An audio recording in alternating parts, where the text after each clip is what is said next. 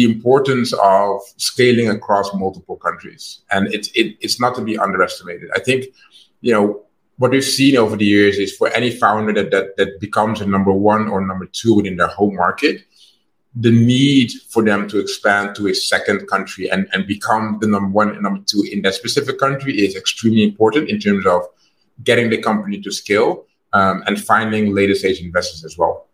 So that's extremely important. But here comes the tricky part. Southeast Asia's ride-hailing giant Grab is set to go public through the world's largest SPAC merger, valuing the company at $39.6 billion. Fresh off the announcement, this week we talk about the rise of startups in Southeast Asia. With over 650 million internet users, more than America and Europe combined, Southeast Asia is arguably the most exciting region in the world right now to create disruptive tech companies. With more dry powder, higher valuations, the rise of unicorns, and imminent exits fueled further by large corporates, Southeast Asia is definitely now on the map if it wasn't already before. In comes my next guest, Michael Lintz. Michael is a partner at Singapore-based venture capital firm Golden Gate Ventures, currently leading the Growth Venture Fund. Since joining the firm in 2013, Dutch-born and raised Michael has helped to raise over $60 million for Golden Gate Ventures and its portfolio companies, raising later stage rounds from external investors as well as leading 2 early strategic acquisitions. We begin to unpack the growth story that is Southeast Asia and why LPs and other investors are rushing to invest. You don't want to miss this. Welcome to Billion Dollar Moves, the show for the top US and Asia founders, funders, and execs making billion-dollar moves that are shaping our future. From the growing pains of a unicorn journey to IPO, the question of impact and returns, to scaling a venture capital firm, we go real deep in the world of venture and business. I'm your host, Sarah Chen. Now let's get started. With me, we have the amazing Michael Lintz, who, for the first time I've heard, is not waking up at 4 a.m. in the morning. Michael, how are you doing today? I'm good. I had a bit of a rest today, so I didn't wake up as early as I usually do. Good. So, Michael, you've really had a fascinating journey. I mean, I've known you for a couple of years now, Dutch born and raised, but really with a interesting background of being an engineer and then going on into moving to all the way to Singapore with your family to work in a venture capital firm, Golden Gate Ventures, that we're proud to partner with at the Billion Dollar Fund for Women. But really, I think beyond that, I've also heard some interesting personal stories from the fact that you actually, broke your sternum at the age of 5. So tell us all about that, because I know that's an important part of your lifeline and how Michael Lintz has come to be today. Sure. That's a long time ago. That's exactly 40 years ago. It's funny. I got into a cycling accident because I was cycling with a few buddies. I was 5-6 years old, and the moment I passed a car. The car opened its door. I slammed into the car, which actually is not that bad. I mean, you'll survive it. But I had some bad luck because I fell to the left side, and on the left side there was a pole. So literally, my chest. The first thing my chest hit was not the ground, but it was actually the pole. And that's when I cracked my sternum. So I've always had issues breathing since. Yeah. But yeah, it's fine now. I survived. Yeah, well, and you are an athlete beyond being a venture capitalist as well. So, and this really speaks to your spirit of just resilience and just, moving forward no matter what and making some of the hard choices. And I want to talk a little bit about that before we go on to the exciting topic of the day, which is the hot week that is Southeast Asia. But really want to, dive deeper into the person that you are and, what really got you excited about venture capital and particularly in Southeast Asia. So I think for my background, I've always been in technology. I got my first computer from my dad. I think it was an MSX, and I was like 7 or 8 years old. And the first thing I did was I took it apart because I wanted to understand how the inside of the computer worked. To, of course, the dismay of my dad, but he was like, okay, might as well go ahead. So we took it apart. I tried to understand, the kind of inner working. So we were kind of working on the motherboard, so getting an understanding of how the chips work. So I've always had a fascination for technology since an early age. Kind of following in my dad's footsteps. So I studied computer science and engineering. It'll show my age, but I learned how to code in assembly very early on. So yeah, really, really old school. But yeah, just technology kind of stuck with me, and it's always been part of my career. And how did it lead you? Yeah, all the way to Singapore. Yeah, so even my first job at ING was literally being in technology. My first business was a data center. Eventually, it evolved into a data center, which we built ourselves. That company got acquired. I think after the acquisition, I was really thinking of what could be a next step in my life. And the one thing I learned was I had a lot of mentors and friends literally helped me when we were building our business. And I thought the one thing I can do after the company got acquired is give back. So I started advising a lot of founders and helping out, and in some case even investing. And that stuck with me over the years. And I said, it will be great to do this like in a more structural way. So what ended up happening was I wanted to learn more about investing and how to invest. So I did a few of executive courses at Harvard in Boston.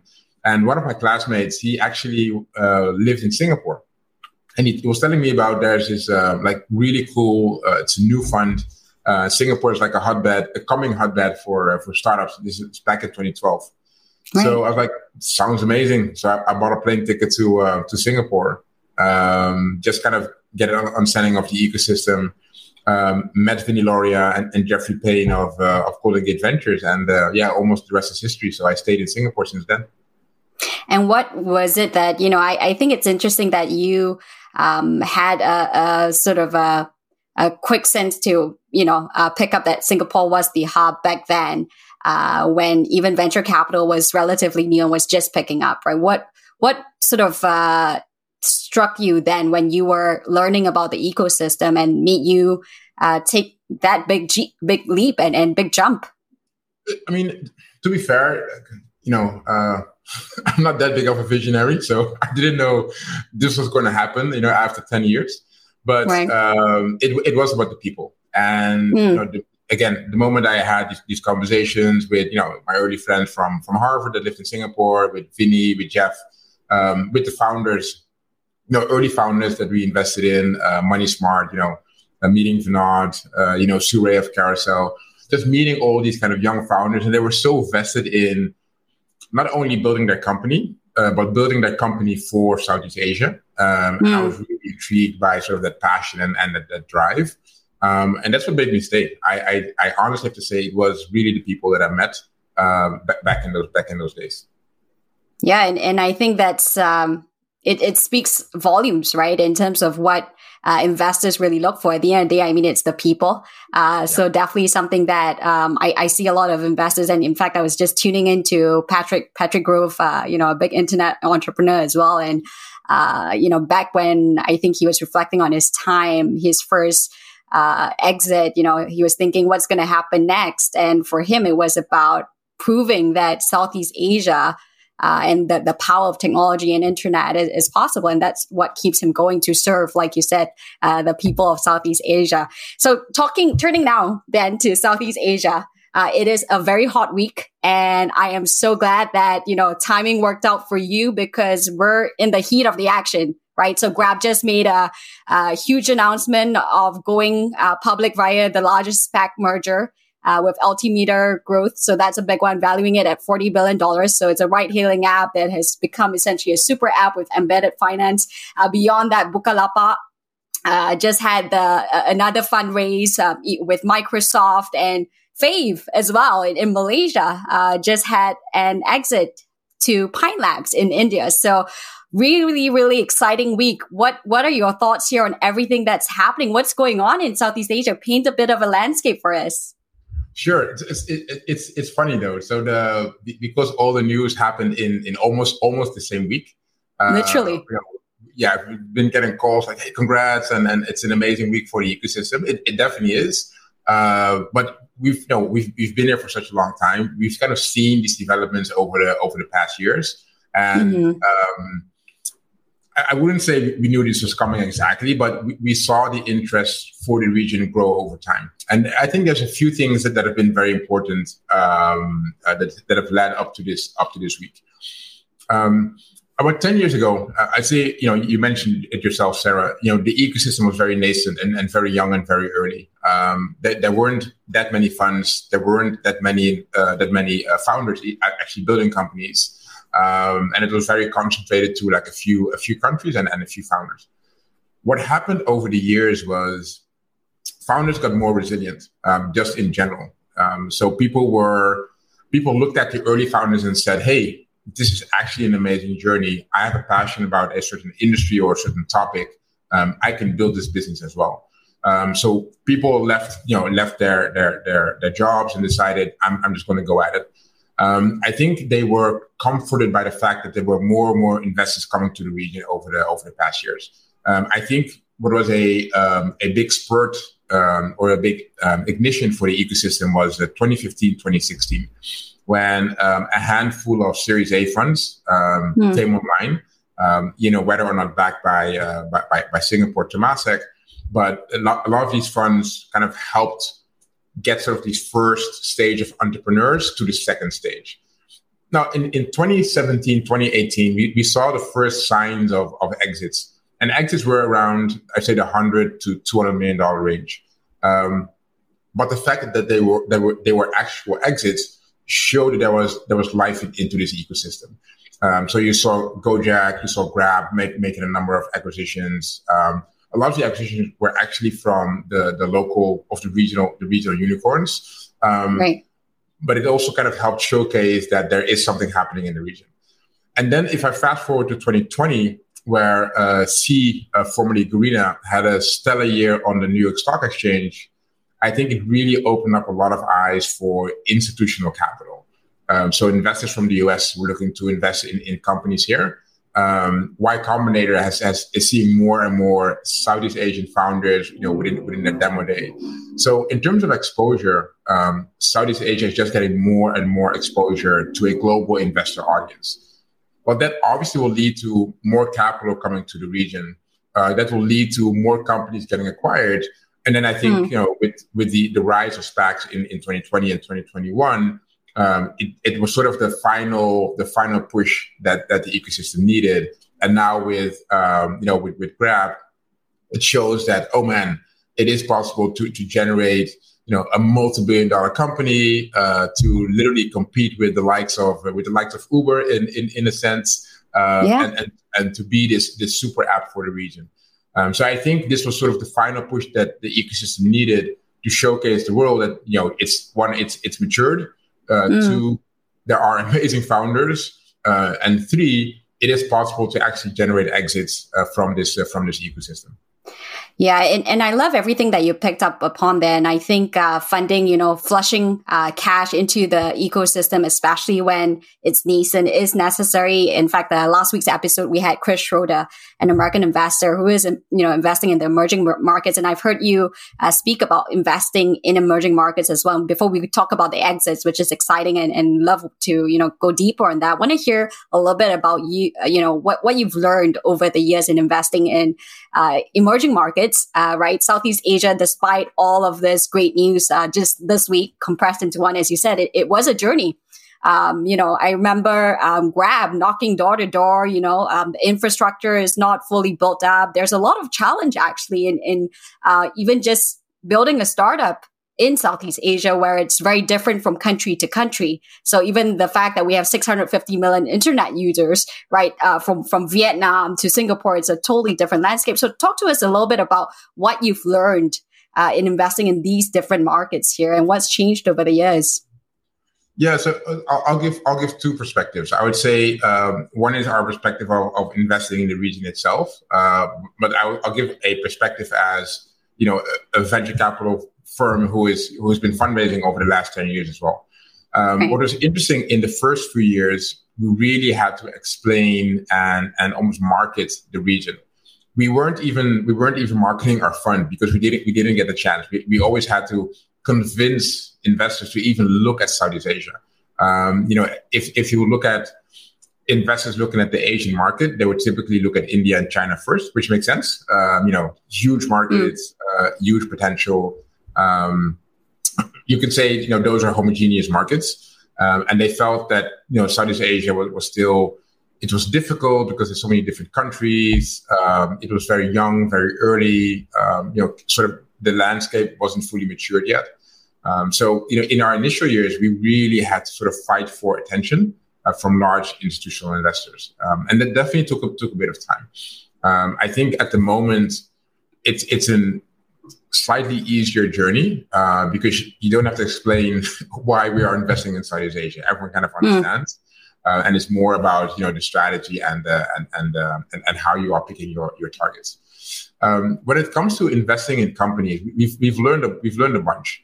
I think the initial perception was you can actually build a company which is almost siloed. And I think more and more we're realizing, whether it's across our portfolio or, of our peers, a lot of companies end up working with each other. And you'll see this within the e-commerce and the fintech space. A lot of the large, sort of e-commerce platforms work very closely with a lot of the fintech players, whether in Indonesia and Singapore, Malaysia. And it kind of goes hand in hand. So it's a very collaborative, in that sense, a very collaborative ecosystem. So one thing that I've learned. The second thing is the importance of scaling across multiple countries. And it's not to be underestimated. I think, what we've seen over the years is for any founder that becomes a number one or number two within their home market, the need for them to expand to a second country and become the number one and number two in that specific country is extremely important in terms of getting the company to scale and finding later stage investors as well. So that's extremely important. But here comes the tricky part. If you are in Malaysia or you are in Vietnam, it is not a natural thing to expand to Indonesia. It's not natural to expand to the Philippines. It kind of takes you to building almost the same company over again in a new country. And that's pretty difficult. So we've learned that giving support whilst companies are expanding is extremely important. And just on that last point, Michael, if you may, because we have American listeners tuning in as well. Why is that? Why is expanding into a different country that's so close to each other in Southeast Asia dramatically different? Yeah, you almost think of it as if let's say that you're based out of the US and you're building a company there and you decide to expand to Germany. And you have to kind of understand how German culture works, the German language, the narrative, the look and feel. It's the same for Southeast Asia. Although Southeast Asia is one region, Indonesia is vastly different from Vietnam. Language-wise, culture-wise, demographics-wise, just even how technology is built is different. So think of it as literally expanding to an entirely new country. Where everything is different from your home country. That's what it is. And the only commonality is, it's in close proximity. That's one. And there are some similarities, but those are relatively small. So again, it feels like building a new company in a new country. Right. And going into exits, I know you did a report with INSEAD a couple of years ago where you said it was, 700 startup exits projected between 2023 to 2025.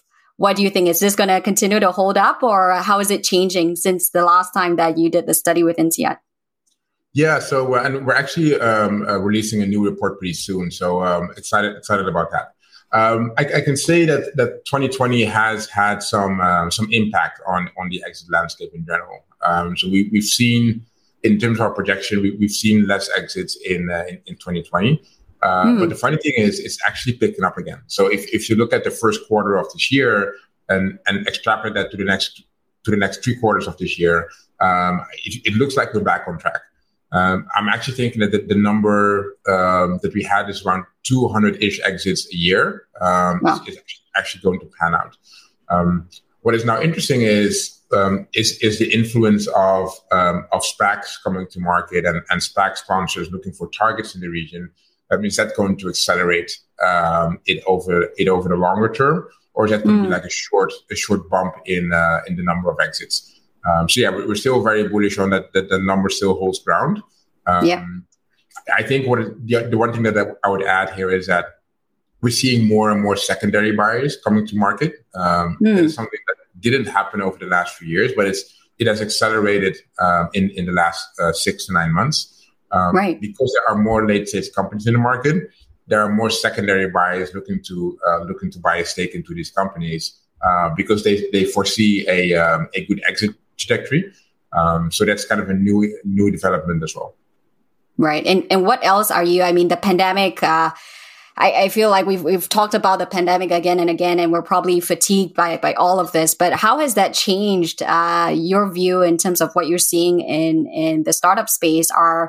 Is there a bigger push towards, ed tech, healthcare? What are you seeing right now? And is this also being driven by certain things like, I know you spoke about the role of corporates in Asia playing a big role in driving some of the growth. What are you seeing here?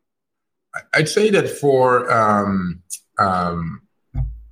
let's call it slowly getting towards post-pandemic. Let me put it this way. We've seen that in 2020, technology in terms of a sector, and I'll not talk about the US, but specifically in Southeast Asia, has been extremely robust. Companies that were in e-commerce, in payments, in insurtech, in logistics, they've all gone up in terms of their growth, in terms of their revenue, the ability to fundraise. They've all gone up to the right. Within the healthcare space, similar. Although healthcare is still relatively new to the region, I feel that what we've seen in the portfolio, it has gone up as well. So I think as people were forced to stay at home, they were also forced to use different types of services. So it was a big push for technology in general. What is interesting now is kind of what's going to happen sort of post-pandemic. And I think a big portion of the growth will stay because we're not going to all of a sudden change our behavior from 2020. People are still working from home half the time. People are still kind of rethinking the way they do their shopping. They're going to rethink the way they travel. So, we think that a big portion of the growth will stay just because people have changed their behavior since 2020. I think on the education side, what is interesting there is a lot of the companies that have worked with the actual education institutes, and whether it's K-12 or adult education, I think there's now a closer relationship between technology and these institutes. And we're going to see some interesting developments there as well in terms of homeschooling, K-12 education, tutoring, the way we're going to do exams. So I'm pretty excited there as well. Right. And which I think is super interesting, right? Because as being a transplant from different places and seeing the different environments and now raising children in Singapore, the fact of using technology and really integrating, working remotely, even that thought of not coming into the office and seeing your customer or your stakeholder is very different for an Asian person and the culture. So I think definitely a big shift there, which is going to be exciting. So now I want to turn to a more personal side of your story. I know you have been thinking very deeply about your role and your voice and against the backdrop of what's happening in America right now, the racial reckoning of the last year and, the current trial that's happening and just the reckoning that's happening all over the globe. You've been asked also to participate in a documentary, Broken Chains. Can you talk to us a little bit about that and what sort of prompted you to take this step forward here? Sure. Yeah, that's definitely very personal. I think myself and a lot of my friends, either back in Europe or in the US, this is funny. I think everyone is using the word exhausted. It was just very, very tiring to even, turn on the TV and watch the news, because it felt like every day something else was going on. And seeing a lot of Black men being killed by the police, at some point, just enough is enough. And, to an extent where everyone sort of accounted racism in a different way, whether it's, a very unfortunate police brutality, whether it's the way you're treated within a corporation, whether you have, sort of access to capital or access to education. I, as many others, I kind of wrote down my feelings in a Medium post, and I didn't expect so many people to respond to it. I literally had, not exaggerating, I think over 50 phone calls. Wow. From the article itself, like a lot of messages I responded to, and eventually one of my friends that I've been working with on some business TV projects said, we should make a documentary about this. And the first thing I said was, well, it shouldn't be about me because that makes no sense. But for a documentary to be about, the topic of racial wealth and sort of, access to wealth for the college community, I think that is interesting because it's often overlooked. And it's something that as a VC, I'm super passionate about as well. So, before we knew it, we decided to make a documentary. And we called a lot of our friends in the US and said, hey, we're thinking about making this documentary about, sort of the racial wealth gap. And literally everyone said, yes, we'll help out. We'll work with you on this. And we have 16 amazing people that we've interviewed or are interviewing. And we're putting together an amazing story about how this has evolved over the years. And hopefully, not hopefully, we're going to launch in the summer, but I'm saying hopefully because I want it to be done in June. We're excited about the next few months. And congratulations. I think such an important, production and glad to see some familiar names, from all friends as well in DC, Shelly, and I know Mariah is part of it as well. So proud of what you're doing. Really important. And finally, to take us home here, this is a really short show and then we're going to jump on Clubhouse for, the post-show discussion and dive a little bit deeper. But you've said on the pandemic, and I just want to, really dive deeper in terms of your approach here in some of the life lessons that we can pick up from you. And you've said that as months pass by during the pandemic, they start to feel like it's Groundhog Day, right? So beyond everything else that's going on in the world, we are feeling exhausted. What is your advice to founders who, by the nature of their business itself, it's exhausting, right? Entrepreneurship, people don't talk about the bad side of the hustle enough. What would your advice be for founders and funders tuning in that are working hard here? Yeah, so I'll add one thing, and 2019 for a lot of people, myself included, was about working hard, being on the go all the time. I'm at another airport, I'm in another country. Look at me doing amazing, and I think sort of that cadence became normal, and you didn't have time to sort of stop and think about life, family, work, your colleagues, your own goals. And then 2020 hit like a brick wall, and we had to stop and think. There was no other choice. And the one thing I didn't realize was this feeling of this Groundhog Day feeling. It doesn't happen all of a sudden. It happens like very slowly over time. And you're like, why do I feel different than I did last year? So I think for me, my biggest lesson was to kind of, stop and stand still more often, and really sort of, I wouldn't say reset because you don't always want to reset, but at least think about, what have I achieved? What is the impact that I've created? Am I feeling happy? Am I feeling unhappy? And why is that? So just being more self-aware and spending more time. So one of the things that were important for me is just, break the day in half. Like small things that I didn't do in 2019 is just go for a short walk, and do nothing. Or I write. I love. It seems that I love writing, so I started writing more and more. One thing I do is just like for like 15 to 20 minutes, just be silent and do nothing. Whether you like sit down, lay on the floor, close your eyes, doesn't really matter, but just for a few minutes, just do nothing at all. Have time on your schedule, like an hour per day where there's nothing, no phone calls, no Zoom calls, no meetings, no coffee catch-ups, literally nothing.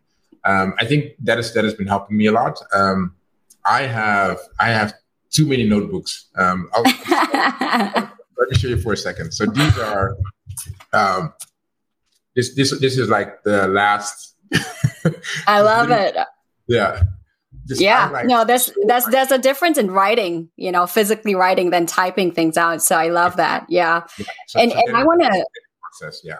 And getting that process together. And I want to also get a quick fire round here on advice to founders that are building hard. And, it's easy. And I think you've said this before, which I really appreciate, which is focus on your own grass. You say it with a little bit more color than that. But, it's easy as a founder to feel and look around you like, oh, gosh, everyone's, doing a SPAC. There's so much happening right now that I'm feeling pressured to scale quickly. What would your advice be to founders that are thinking about the post-pandemic world and building in it? So I'll take an example of founders that I really respect and that I've seen grow over the past few years. They seem to have two traits that is interesting. So the first thing is they have the ability to not get distracted. And I know how difficult it is. If you might open, whether it's any of the tech blogs and you see your competitor has raised a lot of money, you get all excited and anxious, like, oh, no, I need to raise money and something needs to happen.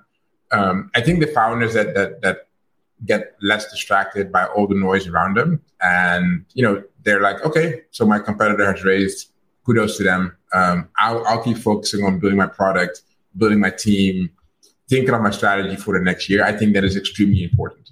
Again, it's very, very difficult. I think the one thing you can do in terms of getting that noise out of your head is just literally, okay, this sounds great, but find someone in your environment that can coach you on this. So the moment you feel anxious, don't try to solve it on your own, but find someone who can be a coach for you. That's going to help you sort of keep you on the straight path in terms of your focus. So don't be afraid to talk about it to someone. So find someone that you trust within your network, and have a discussion. Yeah, I love that. I think the second thing would be, and this is interesting, is really think about your business in terms of where do you and the business personally want. So where do you personally want to be, and where does the business need to be over in the next 5 years? And the reason I'm saying this is, if you have that horizon, you're more focused on what are my next steps to get to that next 5 years. And I know, everything changes within the next 5 years. We don't know if there's going to be like another pandemic, so everything changes. But having that horizon is going to be super helpful in just keeping you focused. So find a coach. And find sort of your North Star, I think is very helpful in keeping you focused. Yeah, love it. Well, Michael, this has been such a treat. I mean, we've had to really jam in a lot here from the power that is Southeast Asia right now, the exciting time that we're going through, and also some of your personal nuggets here that we so appreciate, and really have a lot to learn from you as a leader. Thanks so much for having me. And thanks so much for tuning in this week. You can subscribe wherever you get your podcasts and follow our socials at Sarah Chen Global to get the latest news on the show. I'm Sarah Chen, and you've been listening to $1 Billion Moves.